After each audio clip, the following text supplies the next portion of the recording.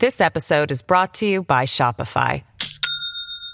Do you have a point of sale system you can trust, or is it a real POS? You need Shopify for retail. From accepting payments to managing inventory, Shopify POS has everything you need to sell in person. Go to shopify.com/system, all lowercase, to take your retail business to the next level today. That's shopify.com/system.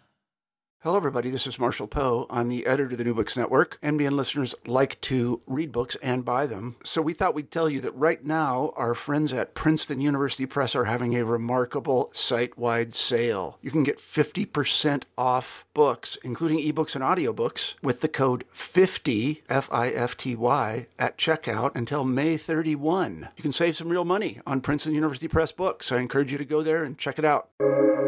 Welcome to the New Books Network.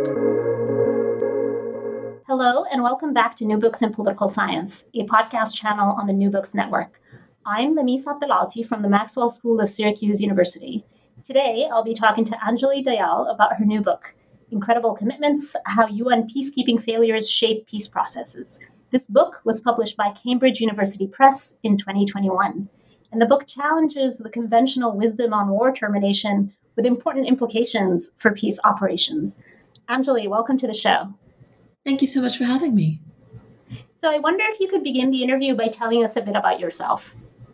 I'm an assistant professor of international politics at Fordham University's Lincoln Center campus in Manhattan. And my research focuses broadly on peace processes, peacekeeping, the UN Security Council, and the sort of domestic implications of international agreements. Wonderful. So how did you come to write this book, Incredible Commitments? Like a lot of people, this is my first book. It grew out of my dissertation, and my dissertation actually grew out of an international security seminar paper where we were supposed to do a literature review of a body of literature that struck us as interesting, but also problematic. And in this case, the body of literature that I took a look at was the literature on third-party security guarantees in civil wars.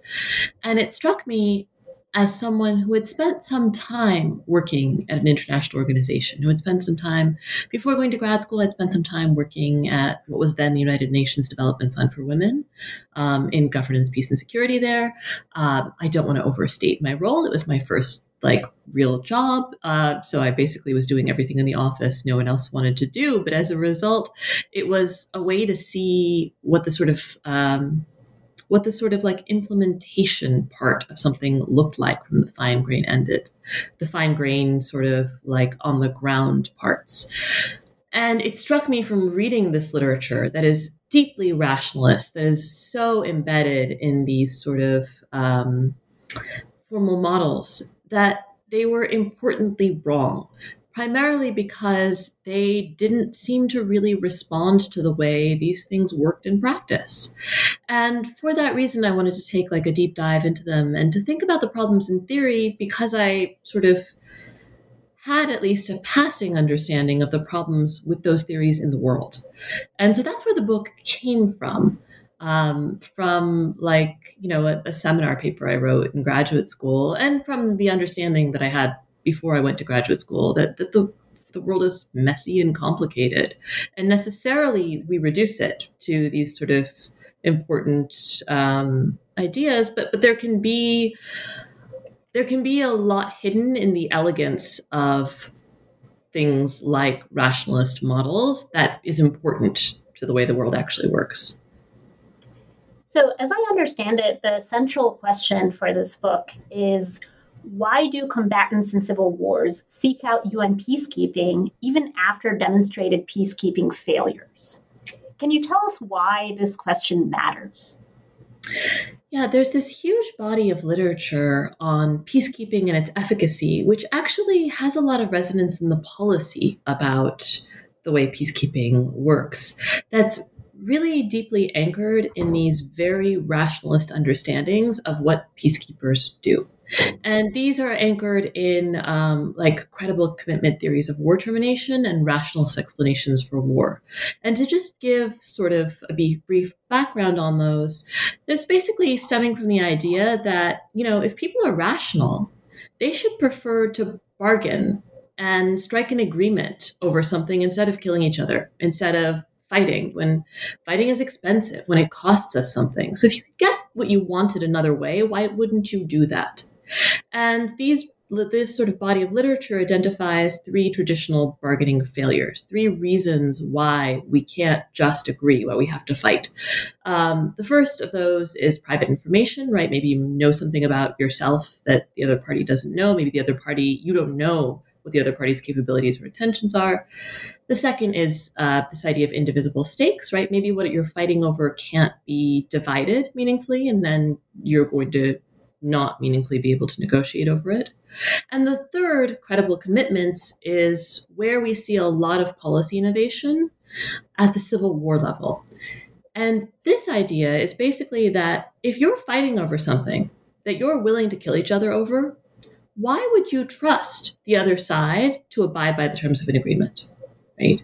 It would be perfectly rational in this world to look around and say, if you're willing to kill me over this, you're obviously not necessarily just going to lay down your weapons and demobilize and disarm and uphold an agreement because you want to. And here the idea is this is a role the international community can serve instead.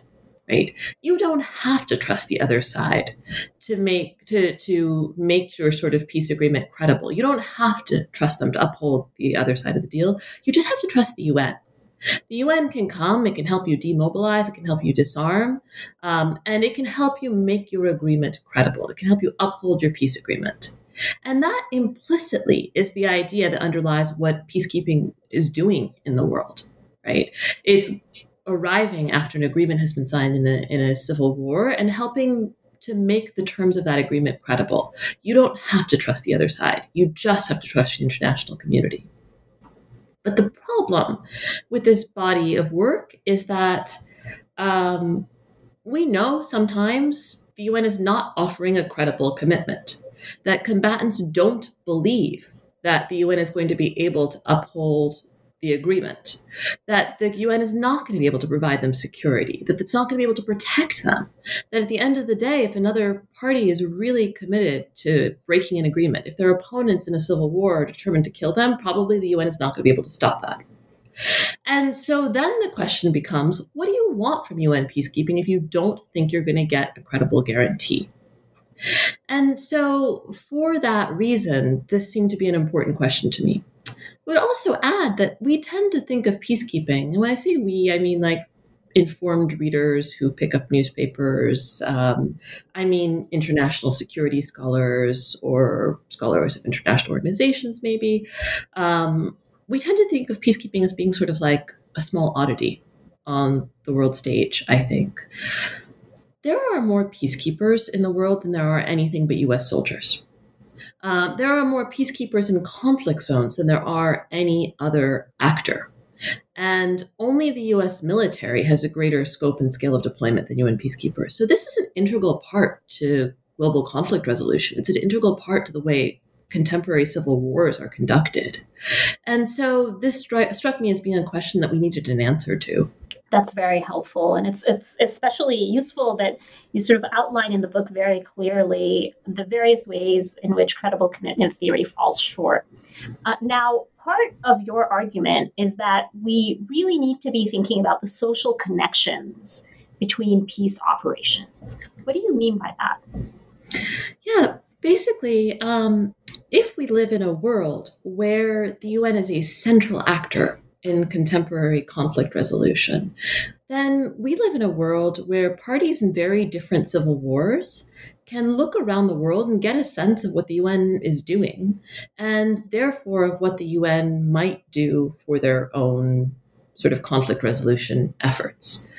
We also live in a world where necessarily people are going to understand the UN's interventions in a sort of historical context as well. If you or I have a sense of like what the UN did in Rwanda or what the UN did in the Balkans, then so do combatants, right? So do parties who are going to need the UN's assistance. And in that sense, when we talk about like a social relationship between civil war cases, or when I talk about a social relationship between civil war cases, what I mean is essentially that you can look at what the UN is doing in Mali and adjust your own sort of sets of behaviors and expectations and ideas accordingly.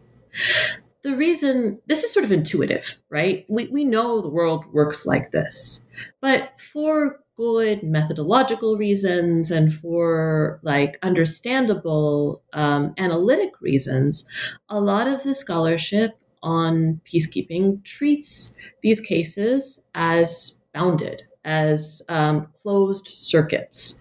And when we look at the sort of way this is in practice, necessarily people negotiating mandates to peacekeeping missions or people negotiating the ends of their civil wars are primarily considering their own cases. They're primarily concerned with the problem in front of them. And so these ideas that you may be interested in the sort of global effects of peacekeeping, that you may be interested in the way that the UN does many things in many places, can seem necessarily secondary. And considering the way that actually UN interventions are a system of socially embedded, historically informed interventions, can help us understand things like the puzzle of why you would turn to the UN if you don't think it's going to give you security. When you have good historical and social reasons to think sometimes it can't give you security. That's a fantastic segue to my next question. Now, in the book, you advance what you call a distributional theory, where you argue that there might be benefits to UN peacekeeping other than peace. Tell us about that. Yeah, so I think, in the classic understanding of what peacekeeping is doing, people understandably think that what peacekeeping is doing is trying to uphold a peace, that combatants want a peace, they want to end their war, and so they are turning to the international community to help them alleviate this credible commitment problem, to help them make their agreement real. Now, if we spend even a little bit of time looking carefully at peace processes, at the negotiation processes that precede the signing of a peace agreement, it becomes really clear that not all combatants are interested in peace. And it becomes really clear that all kinds of other incentives are driving negotiation behavior. And I break them into sort of three categories. So I say there are four potential benefits to negotiating with the UN on the ground that may explain why sometimes you turn to the UN even when you don't think they're going to give you peace. The first of those benefits actually is peace, right? You might be desperate. You might need your war to end. You might find that in your particular case, the UN is the only person who's going to, or the only organization that's going to help you actually strike a deal and uphold the terms of the agreement. So you may be desperate, and that's a good reason to turn to the UN, even if you think it can't give you security. And we do see in the world some, what I call desperate negotiators, some parties to negotiation who genuinely want a peace, who genuinely know the UN isn't likely to protect them, but who have no other options. So peace is one potential benefit. But we also see a lot of parties to civil war who are negotiating for tactical or material or symbolic reasons. When we say tactical reasons, sometimes sitting down with the international community is a really good way to regroup or rearm. It buys you time away from the battlefield. It buys you time to sort of plan your next move, right? When we talk about material benefits, we might be talking about, there's a tendency to think about these things like capturing rent, like an economic influx for yourself. Sometimes that is what peacekeeping does, right? Sometimes it does enrich local elites economically, but sometimes it's also things like state rebuilding or post-conflict reconstruction or refugee resettlement. Material things you are not going to be able to do yourself in the aftermath of war, but you need help doing. And the UN is uniquely able to provide this service. And so the fact that you might not get a good security guarantee might be secondary to that process. And the fourth potential benefit is what I call symbolic benefits, and are really just a way of thinking about the political benefits of negotiation that are separate from peace. And so you might find that sitting down with the UN is the really good way to make sure people think of you as legitimate political actors, not just, say, as a rebel group that kills people or strikes back against the state, but as a legitimate set of political participants who have ideas about the way your state should work or ideas about governance. They may be a way to air your grievances before an international community and have them taken seriously. Or they may be a way to launder your unsavory political behavior, your unsavory military decisions. Because sitting down with the UN or having the UN arrive in your post-conflict state can serve as a way to sort of give international credence to your behavior in a way that you wouldn't be able to get otherwise. And so all of those are things you could get from the international community, and particularly the UN, even if you don't think the UN is going to be able to provide you peace. You might want time to regroup or rearm. You might want material benefits like refugee resettlement or state building, or you might want the legitimacy of appearing to work with international actors. It is a very compelling argument. And one of the nice things that the book does is really draw out the implications for different types of negotiators. Now, you mentioned desperate negotiators, but in the book, you also talk about hardliners and spoilers. Can you talk to us a little bit about the different approaches that are taken by these different types of negotiators? Absolutely. And I want to turn to the Rwandan peace process, which I talk about in the book to sort of illustrate it a little bit. The Rwandan peace process, the Arusha Agreement, which emerges from the Rwandan peace process, is something that they start negotiating. The war starts in 1990.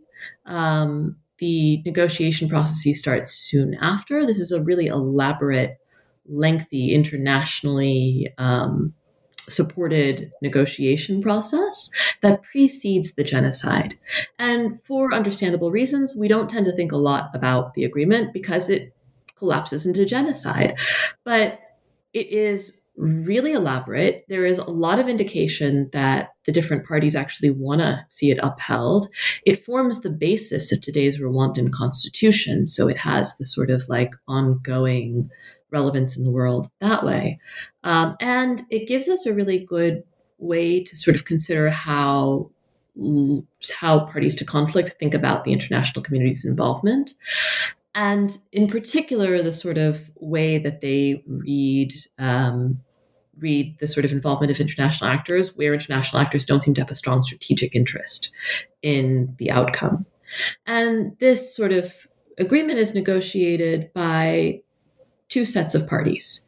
The Rwandan government at the time, which is this big, messy coalition involving the president of Rwanda and a huge coalition of political parties, because Rwanda is in the process of democratizing and of opening up what had been a one-party state at the time. And sort of as the Cold War closes, this pressure becomes more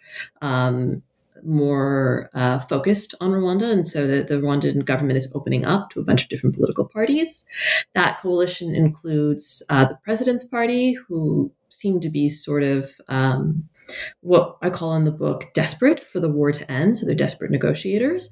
But it also includes what we would think of as being spoilers, parties who are committed to collapsing this democratic government, parties whose intent is to carry out a genocide, and parties who are really there to sort of try and defeat the agreement. And we think of those parties as being spoilers, spoilers to the peace. The other sort of side of this negotiation is the Rwandan Patriotic Front, the insurgent group that enters Rwanda in 1990 at the start of, that's what starts the civil war, of primarily, but not exclusively, the Tutsi children of refugees who left Rwanda in 1960 and independence, the sort of first Rwandan Civil War. This is the second Rwandan Civil War, and who have largely been concentrated in refugee populations around Rwanda. And we think of this group as being able to carry on a war for much longer than the Rwandan government could have. So I call them hardliners in the book because they don't actually need to negotiate. They could have kept fighting for quite some period of time. They have foreign backing. They can exit the country for foreign refuge. They are using the negotiation space to pursue many goals, to pursue alternative goals that they maybe don't think that they can get from war, but actually don't need to sort of secure through agreement. And so it's a way to consider different kinds of political projects for them that they wouldn't necessarily be able to get through war. Things like what percentage of the armed forces are going to be Tutsi or RPF. Things like the transfer of pensions from neighboring countries to Rwanda. These sort of like really tiny minutiae that are very consequential, obviously, to people's lives, but don't tend to come very like clearly into play if you're pursuing a military victory instead of a negotiation. Thank you for that. So, the empirics of the book really dive into this case that you just discussed, the Arusha negotiations, and then also a case of Guatemala. Can you tell us how you chose these two cases? I was looking for evidence of a process in the world. And one way to do that is to pursue a most similar cases strategy. So to look within two processes that are really similar, except insofar as they vary on the sort of factor of interest to me. And in this case, I was looking for two cases that were really similar to one another. But in one case, you might have a good expectation that the UN might help you uphold the terms of your agreement. And in another case, you might have very little expectation that the UN might help you uphold the terms of your agreement. I was also looking for cases within what is now like a historical time period. So not contemporary cases, but cases that were clearly concluded and that had been where we could pursue the sort of process of interest through like a retrospective lens. In the peace agreement and peacekeeping literature, it usually takes like 5 or 10 years to figure out whether or not something has actually worked. So I needed cases that were like clearly concluded. I started working on this project in 2011, so that pushed me towards thinking about like at latest the early 2000s. And I was also looking for cases that I could consider like actually getting access to in some ways. Things like archives, things like being able to interview people.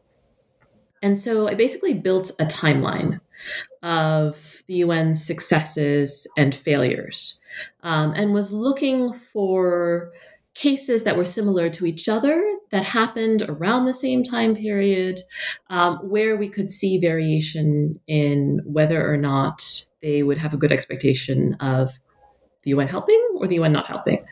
And that pushed me towards Rwanda and Guatemala, which are cases that were both formally concluded by the late 1990s, and where these are small countries that had experienced internationalized civil wars, where there was significant external involvement in the civil war, where there was external involvement at extensive levels in the negotiation process, and where both countries had been gripped by genocide.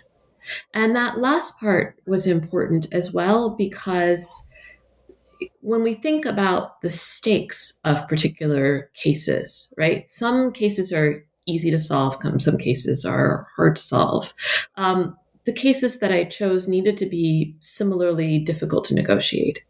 And genocide tends to be a pretty good way to see that there are deeply malevolent actors within a case committed to wrecking a peace by any means. And so that's how I settled on these two cases. Now, you mentioned archives and interviews. Can you tell us a little bit more about what sort of evidence you gathered to examine these two cases? Yeah, so the method I'm using is process tracing.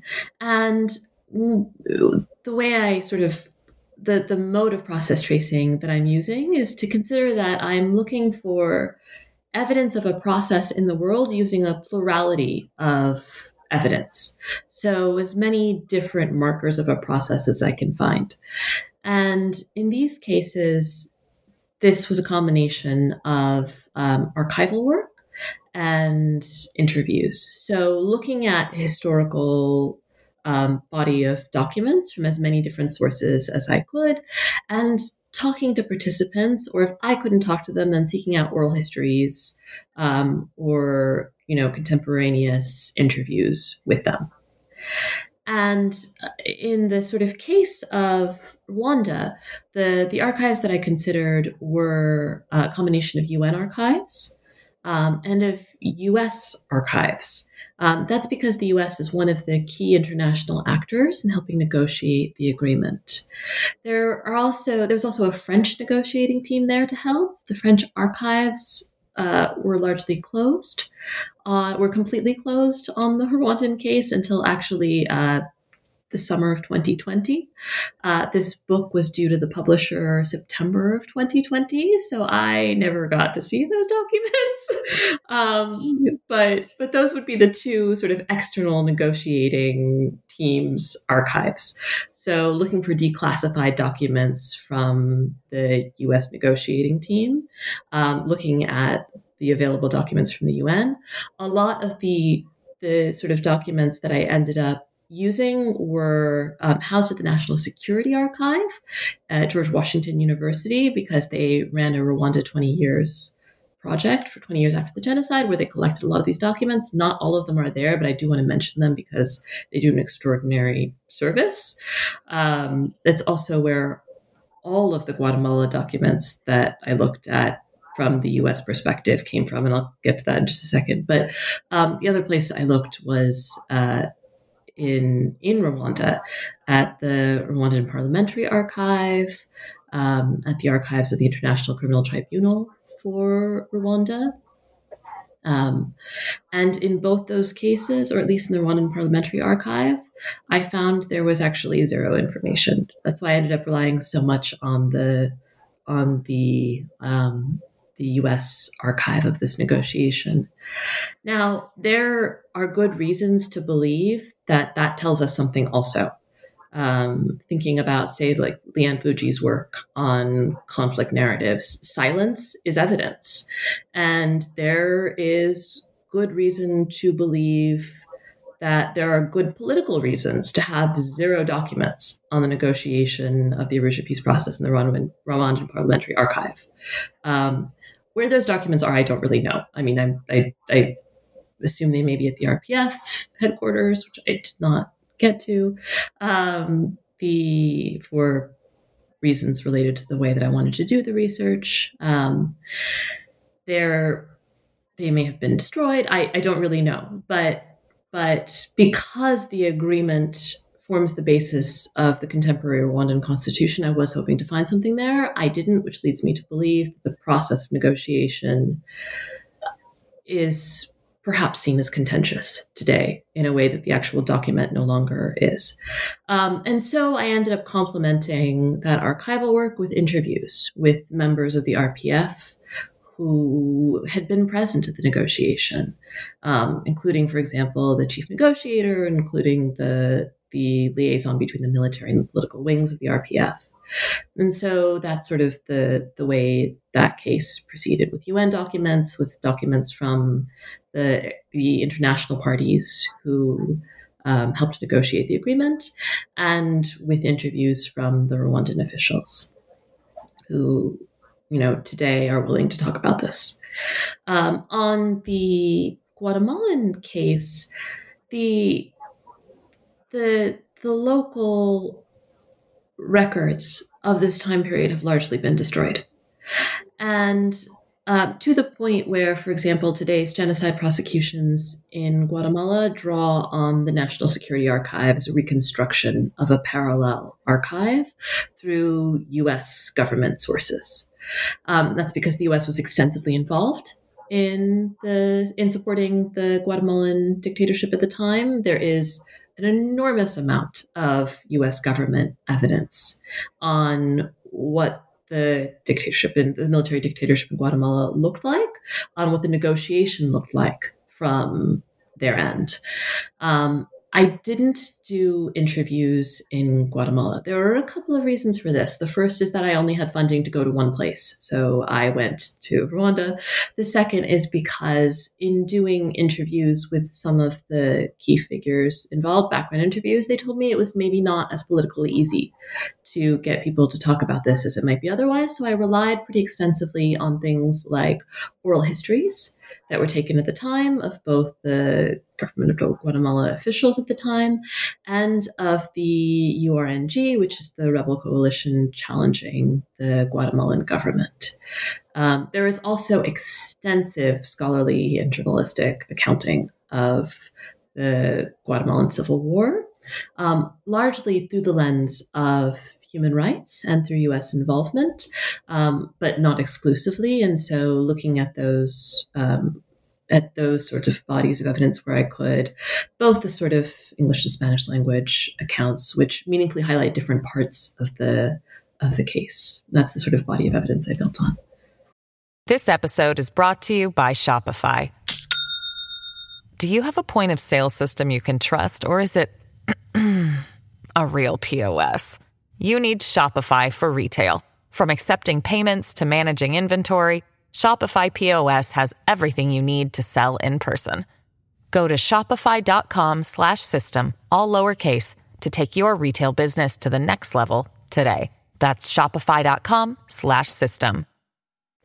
Great. So you've already spoken to us a little bit about the Arusha negotiations, but do you mind telling us a little bit more about what you find in your examination of this case? Yeah, in talking to people who were party to this negotiation or who were observing it from outside, one of the key senses I got was that actually nobody thought the UN was going to be a particularly good guarantor of this agreement. Up until the last stages of this agreement, it's actually not clear that it's going to be the UN. And so there's a lot of international jockeying about who this is going to be. From the international perspective, this is considered to be a case that's pretty easy to solve. The parties to the conflict want an agreement. They are negotiating with one. It's considered a low stakes kind of case where why not send the UN at the end of the day? It is, and we see this, like these explicit concerns laid out, or these explicit ideas laid out by people like Madeleine Albright, who's the US's ambassador to the United Nations at the time. Essentially, it's like, this is an easy case. We have political will to solve this case on both sides. But the flip side of that is that it doesn't appear as though any of the parties on the ground actually want the UN to be the person, or I keep saying the person, the body upholding this agreement. But that's who it ends up being. By contrast, the UN High Commission for Refugees is written into every part of this agreement. Mass displacement is a huge feature of this conflict, but also one of the drivers of this conflict is the sort of 1960 displacement of primarily the Tutsi population that left Rwanda at independence. And so the United Nations High Commission for Refugees has a foundational role in this agreement. And one of the things I learned over the course of looking at these documents and talking to people is that this helps explain a lot of what the parties want from the UN. They need help repatriating refugees. They need that help at the start of the agreement, and they need that help even more at the end of the genocide, when something like, with something like 7 million people are displaced. And there is no way for the local government to manage that problem on their own. And in both cases, those are hugely important features of the negotiation process. It is not clear to anybody that the UN is going to be able to provide security. Certainly, it becomes like the clearest it could possibly be to any human being in the world after the genocide that the UN is not going to be able to provide security. But at both points, what we find is that first the sort of agreement and then the Rwandan Patriotic Front actively seeks out UN peacekeepers as part of a combined effort to secure this sort of repatriation dimensions of UN involvement, to secure the sort of reconstruction dimensions of UN involvement. So in this case, I say these material benefits are hugely important to why these parties seek out the UN. And when I say they have very little faith in the UN's capability, one of the things that I found is that they take a long historical lens on this. For many of the parties negotiating the Arusha agreements, their lifelong experience with the UN is the decolonization authority. They think of the UN as being the same body that oversaw their exile and then was instrumental to their life in camps. And of course, the UN is that body. It is the same body. And for them, that's their lived experience with the UN. One of the people that I interviewed, the liaison between the military and the political wings of the RPF, said the whole of my life has been a frustration with the UN. And it was part of a conversation about how there was no expectation that he was ever going to get security in a meaningful way in the international community. But at the same time, there is no other international body to turn to when you need things like state building or refugee resettlement. And so those were material reasons to seek out the UN. There are also real, symbolic reasons to seek out the UN's assistance in the Rwandan case. And this was particularly important for the Rwandan Patriotic Front, for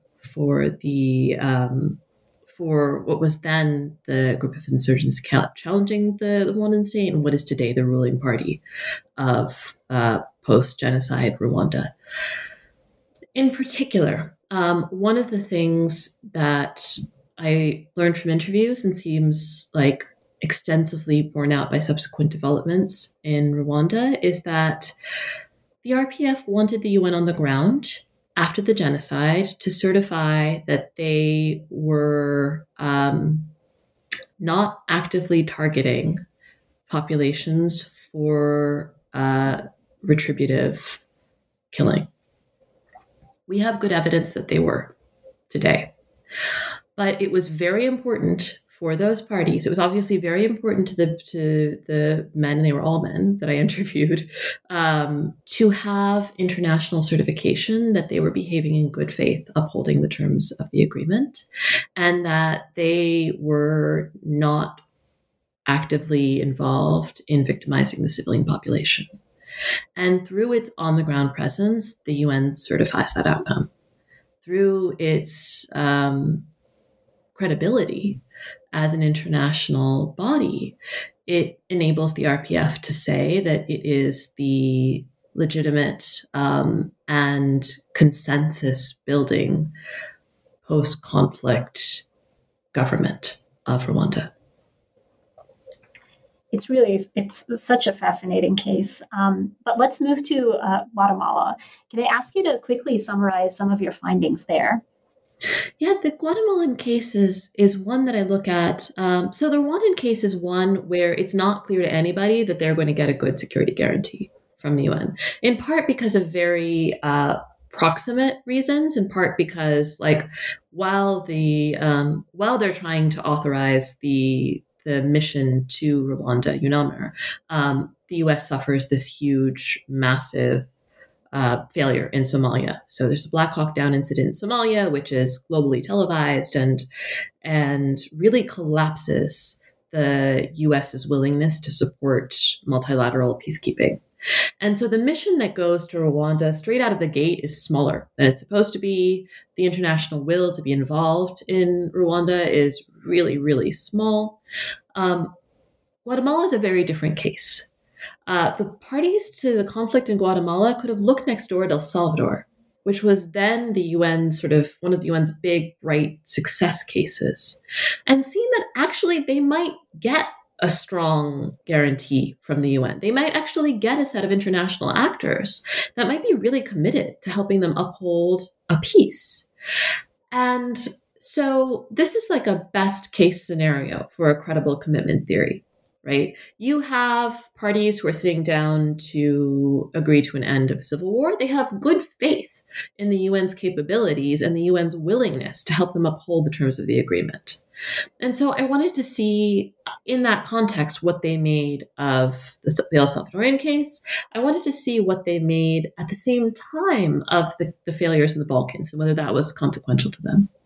I found zero evidence that they ever thought about the Balkans, which is one of those like funny research things where you obviously can't ever know what someone is thinking, but there's zero evidence of this. But I found a really unexpected set of things in terms of how they considered the case in El Salvador. For international actors, El Salvador was a huge success. For the parties who negotiated the Guatemalan agreement, they thought their counterparts in El Salvador had given up too much. Both the military dictatorship and the URNG, they looked at their counterparts in El Salvador and thought like they did not get enough out of this agreement. And that structures the way they interact with the UN from top to bottom. They actively work to try and curtail some of the UN's most successful acts in El Salvador. They argue for a much smaller footprint. It's a much smaller mission, much less lightly armed. This is something that comes from the parties to the agreement themselves. It's not coming from the UN. They argue for significantly fewer things like the Truth and Reconciliation Commission in El Salvador it's a commission for clarification and historical memory in Guatemala. It doesn't have any of the sort of teeth that the agreement in El Salvador gives to the Truth and Reconciliation Commission there. There's no ability to hold people to account for past human rights violations, which are extensive. There is a genocide in the course of this civil war and sort of constant level of targeting of the civilian population. None of these things end up being primary in the Guatemalan peace agreement. And there are all these provisions of the agreement, including things like land reform, including things that would go to the root causes of how the conflict started itself, that don't end up being implementable. And that are actively things that the parties to conflict want to be smaller and less significant than they were in El Salvador. And so in that way, they are interpreting what the UN and other international actors looked at as being a big success in keeping the peace as a failure to advance your political agenda.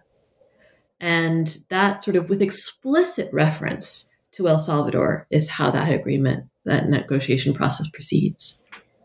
Both of these cases are so well done. I wish we had more time to talk about them. But I'm going to ask you about policy implications. Mm-hmm. So what would you say are the policy implications of this book? One of the features of this book is it's about two older cases. And when this is like little like how the sausage is made kind of discussion, I guess, because one of the it was 3 anonymous reviewers reviewed the book for the press. And one of the things they all converged on was we need a sense of how these cases speak to contemporary cases. We need a sense of why we should really consider these cases from the 1990s as being relevant to today's world of peacekeeping, which there's so much more information combatants would have about the UN's past behavior. There are so many more peacekeeping missions. And there is such a more extensive apparatus of global conflict resolution. So what could we take away from this? So the conclusion of the book really tries to grapple with what this tells us about contemporary cases. And one of my big takeaways from this is that it does not primarily seem to be security that parties to conflict are after. They are not turning to the UN to guarantee their security in the aftermath of a civil war. When they want the terms of their agreement implemented, they are not primarily looking to the UN to do so using coercive force, right? But actually, today, the UN's sort of peacekeeping and peacemaking apparatus is really invested in this idea that one of the ways peacekeeping should work is through the exercise of force. We have more peace enforcement missions today than we used to, missions where the UN is actively involved in military operations. We also have this turn towards counterinsurgency and counterterrorism and state stabilization missions at the UN. These missions, these counterterrorism, counterinsurgency, stabilization missions tend to be really popular with states because they sort of reinforce a really state-centric model of security. And they tend to, as a result, prevail in some policy debates about which direction peacekeeping should go in. But thinking about these cases and thinking about the contemporary way that peacekeeping works, one of the real dangers of pushing down that route of counterinsurgency and counterterrorism and state stabilization is that it makes the UN a party to the conflict on the side of the state. It helps the state reinforce its position using multilateral tools. In the book, legitimacy is a big part of what parties to conflict want when they sit down with the UN. But if the UN has already demonstrated that it is willing to partner with the state to take you on, why would you sit down with the UN in order to try and gain legitimacy, or in order to try and become legitimate political actors? If we want to sort of think about the flip side of that, then thinking, for example, about Jenna Russo's work on the Democratic Republic of the Congo, it can also reduce the state's incentive to bargain with insurgent groups to begin with. So you never actually turn to settling the underlying axis of the conflict because you can rely on military tools to do so. There are good reasons to turn to military tools in these cases sometimes, right? And it's a very attractive tool, not just for sovereignty-hungry states, but also for people who are looking at real crisis in the world and seeing civilians who are under threat of imminent death and thinking, what is the international community's role if not to protect people? And in that sense, it's an understandable arsenal of tools to reach for. But I think what the book points to is a model of peacekeeping where peacekeepers are lightly armed diplomats and not just degraded warfighters. And in that sense, really emphasizing the aid and political dimensions of peacekeeping interventions seems to be an important way forward instead of the military dimensions. If you don't want peace, but you do want these other things, why not use these other things to help open up the bargaining space, to help push for a more inclusive agreement, to help push for a political resolution to conflict? That's a set of really important implications there. But Anjali, we've taken up a lot of your time. So just one final question. This book is now out in the world. So what are you working on now? I'm working on a couple of different things, but in particular, 2 projects related to the UN Security Council. There's one set of projects I'm working on to try and sort of think about how the members of the Security Council try and reconcile really incompatible international commitments, like the underlying commitment to sovereignty, balanced against, say, the Chemical Weapons Convention or Genocide Convention.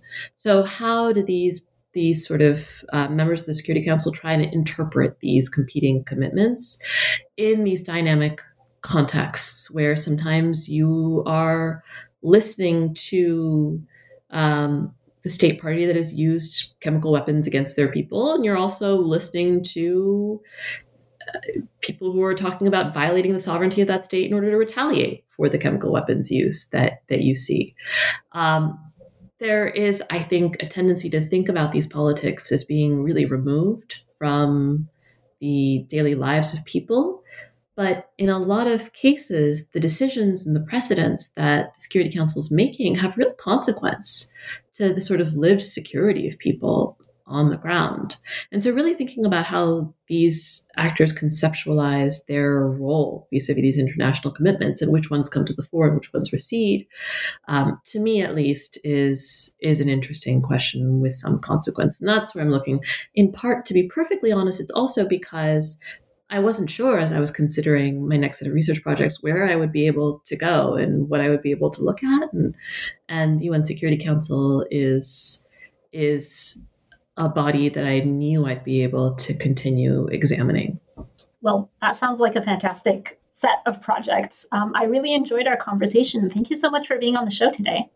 Thank you so much for having me. The book is Anjali Dayal's Incredible Commitments: How UN Peacekeeping Failures Shape Peace Processes, published by Cambridge University Press in 2021. Thank you for listening.